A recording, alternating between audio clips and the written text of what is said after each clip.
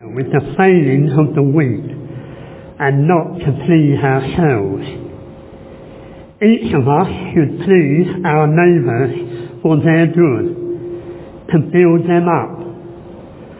For even Christ did not please himself, but as it is written, the insults of those who insult you have fallen on me.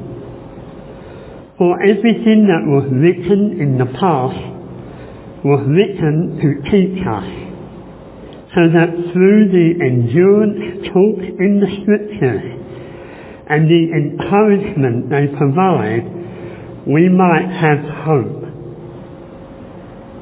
May the God who gives endurance and encouragement give you the same attitude of mind toward each other that Jesus Christ had, so that with one mind and one voice you may glorify the God and Father of our Lord Jesus Christ.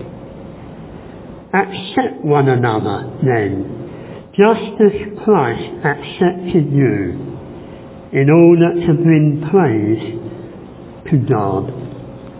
Amen. Thank you, Ken. So a couple of weeks ago when we started the Living All In series, I talked about how we are all family, that we are part of God's family, that each one of us here and each one of us beyond the walls of the church have the opportunity to become children of God. And that our relationships with one another are like that of family members, and our relationship with our Heavenly Father is one of being family members, that we are children of God, that we are brothers and sisters in Christ and children of our Heavenly Father. And last week we explored together how each person, each part of the church, the body of Christ, has an important part to play.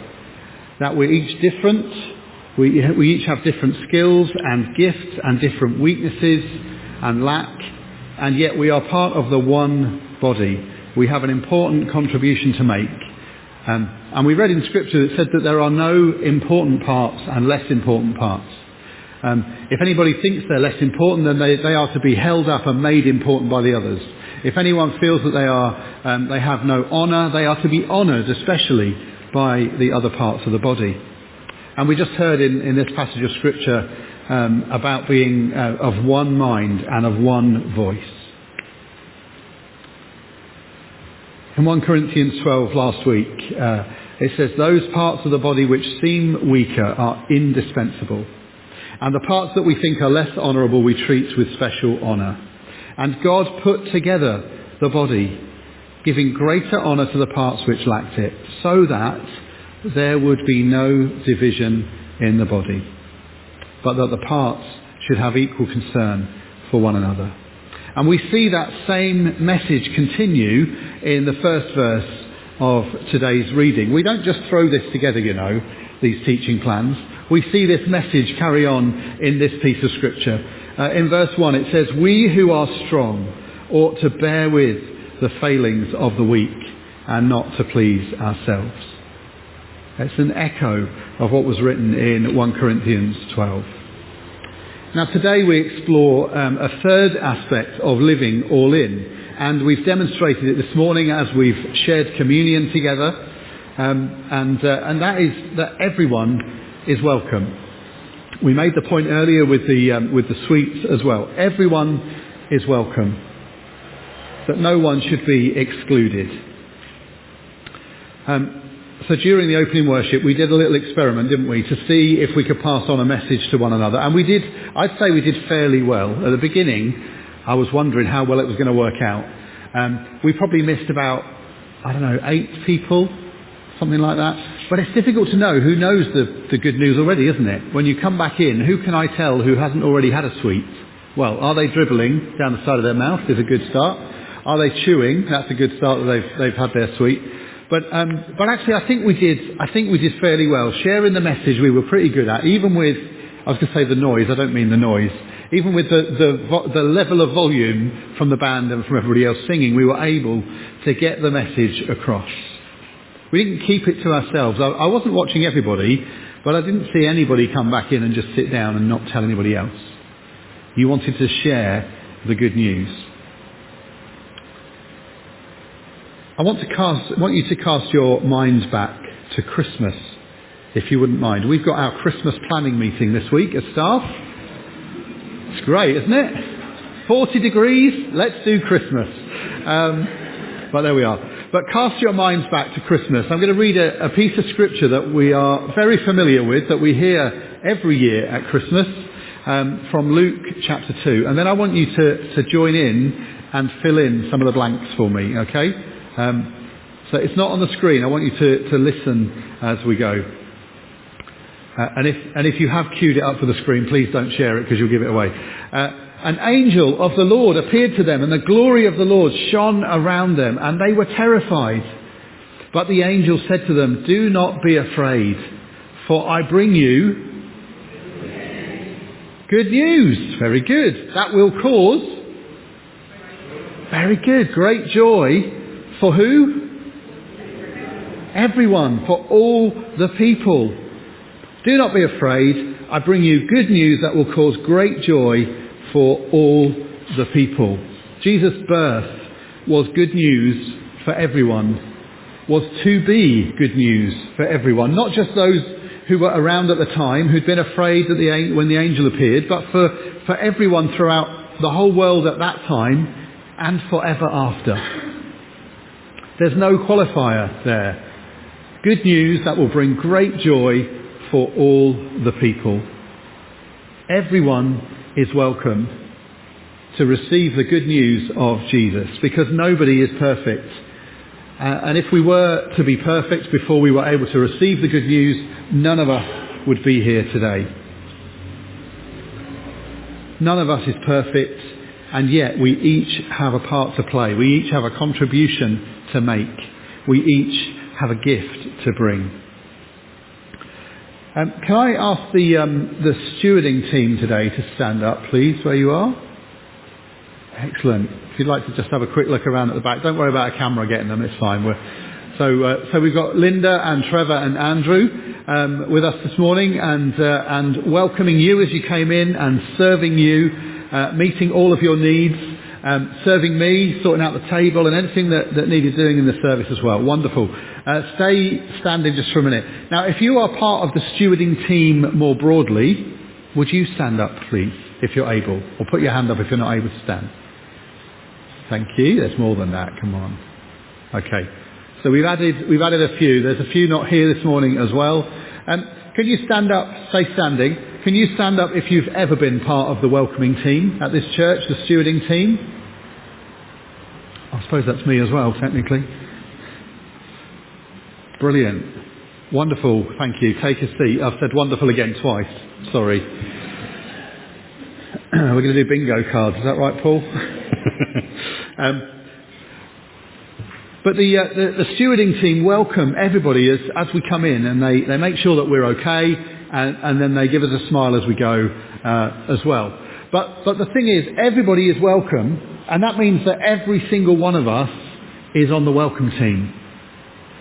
The stewards have a particular role, but if there is anybody here for the first time, or who's not a regular with us, it's for all of us to provide the welcome. We've had a few first timers recently, which is wonderful for lots of different reasons, and sometimes people will come up and say to Paul or myself or to Stuart, and will say, "Oh, there's somebody over there.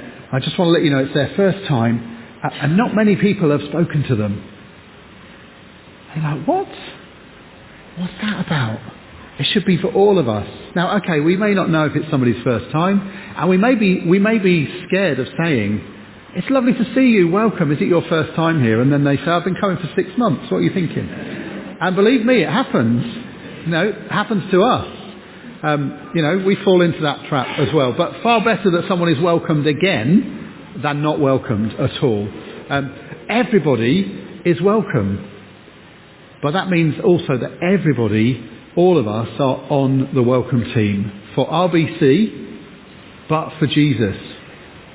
So it's not just this morning. Wherever we are all on the welcome team. We are to extend the welcome of Jesus and his good news to everyone. With Jesus, everyone is welcome, and we don't need to change first. We come as we are. Jesus welcomes the lost and the sick.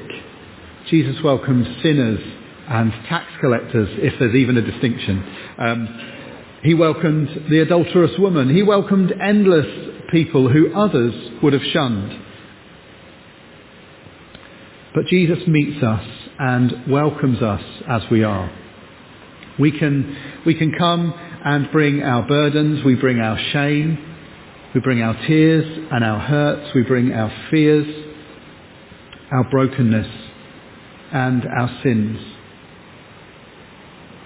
And yet he welcomes us in that state. And then he calls us to change. In Matthew chapter 25, Jesus talks about sheep and goats. So we heard a little bit earlier about the weak and the strong. Jesus is talking about sheep and goats. And he says on the last day, God will welcome people into his kingdom, and he will welcome a certain set of people. And some people he will welcome and others he won't. It says in verse 34 onwards, it says, "The king will say to those on his right, 'Come, you who are blessed by my Father, and take your inheritance, the kingdom prepared for you since the creation of the world. For I was hungry, and you gave me something to eat. I was thirsty, and you gave me something to drink.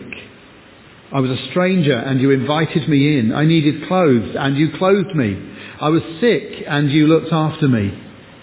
I was in prison, and you came to visit me.' And then the righteous will answer him, 'Lord, when did we see you hungry and feed you, or thirsty and give you something to drink? When did we see you as a stranger and invite you in, or needing clothes and clothe you? When did we see you sick or in prison and go and visit you?'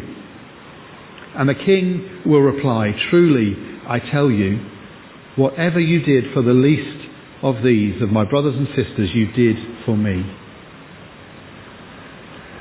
Jesus says that the people who will be welcomed by the Father on the last day and given their kingdom inheritance will be the people who have welcomed and served others, who have fed the hungry, who have refreshed the thirsty, given hospitality to those who need it, to the stranger, clothed the naked, looked after the sick, visited those in prison.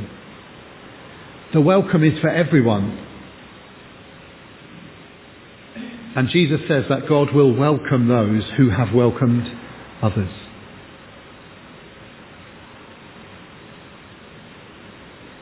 I wonder what your attitude is to the sick, the hungry, the thirsty, the naked, the homeless, the stranger, those in prison.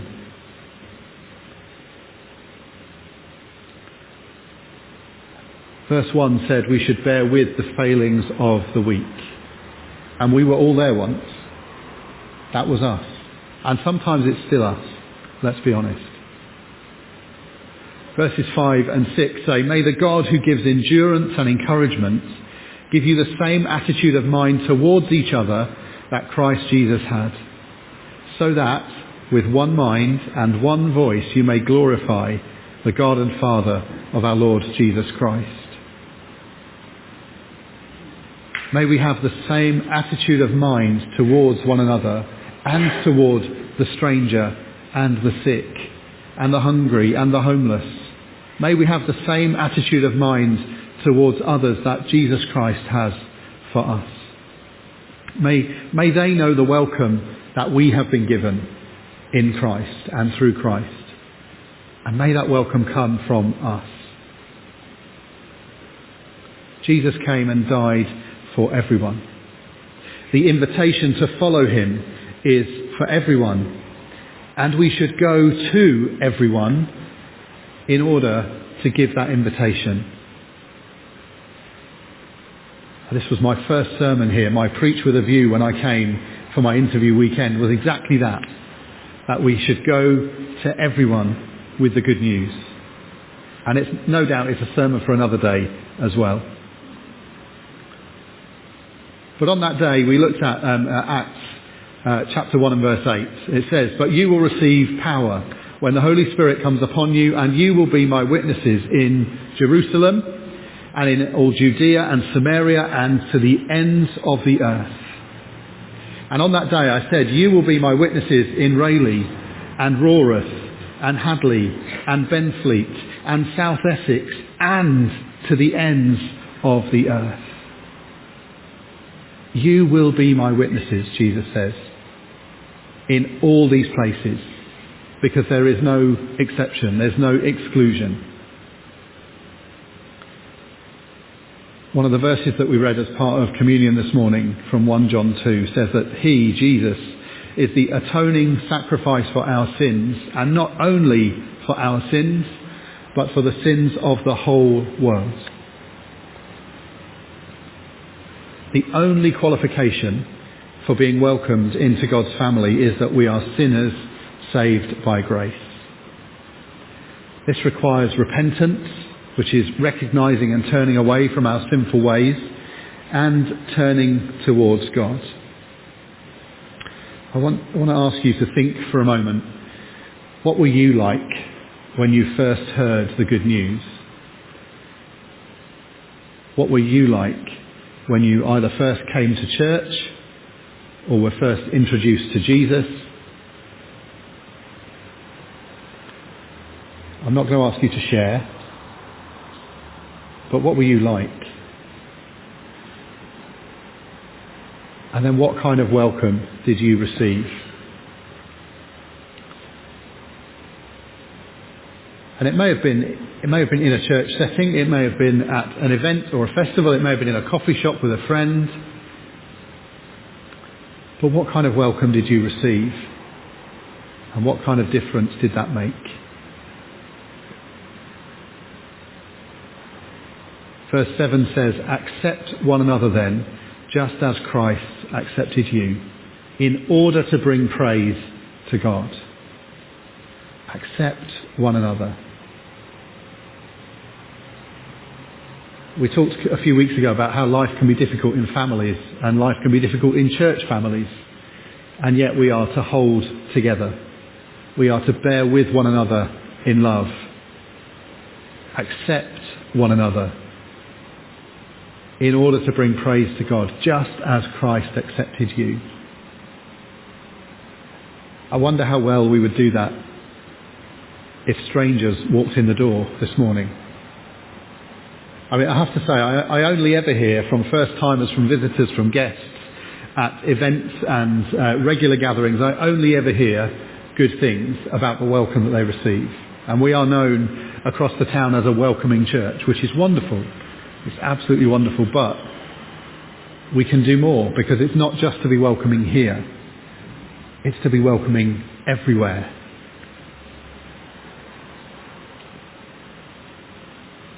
How welcoming are you of strangers, of those who are different to you?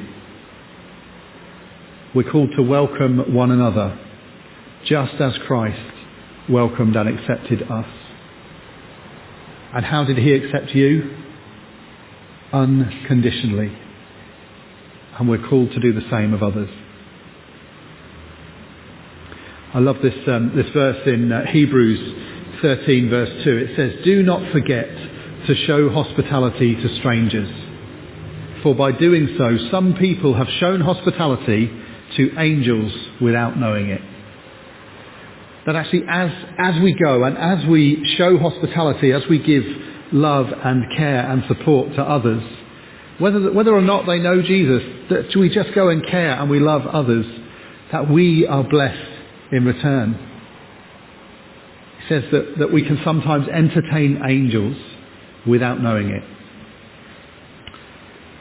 Everyone is welcome, and we are all on the welcome team. We are all to welcome unconditionally, and not just here at Rayleigh Baptist Church on a Sunday morning, but through the week at our events, at our organisations, our activities and groups, and in town in our workplace with our colleagues, in our streets with our neighbours, in our families with our relatives. Everyone is welcome. Even the person who you would think would be the last person that Jesus would welcome. I was reminded this week as I was walking to see someone of, that sounds good, doesn't it? Walking to see someone. Yes, it's progress. But I was reminded this week of Jesus on the cross with a criminal either side of him. And one calls out with insults and the other calls out and receives a welcome that he did not deserve. He had no chance of putting his life right, no chance of change. The only thing he had to look forward to was death and relief from the pain. Jesus welcomed him. Even the last person who we think should be welcomed into the kingdom of God, into the family of God, will be welcomed unconditionally by Jesus. The gospel of Jesus is good news. It's like a sweet treat in a bitter world. Are you prepared to share it with those that you meet? Are you prepared to welcome the sick, the stranger, and the sinner?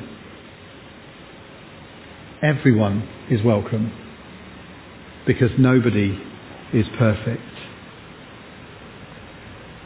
Amen.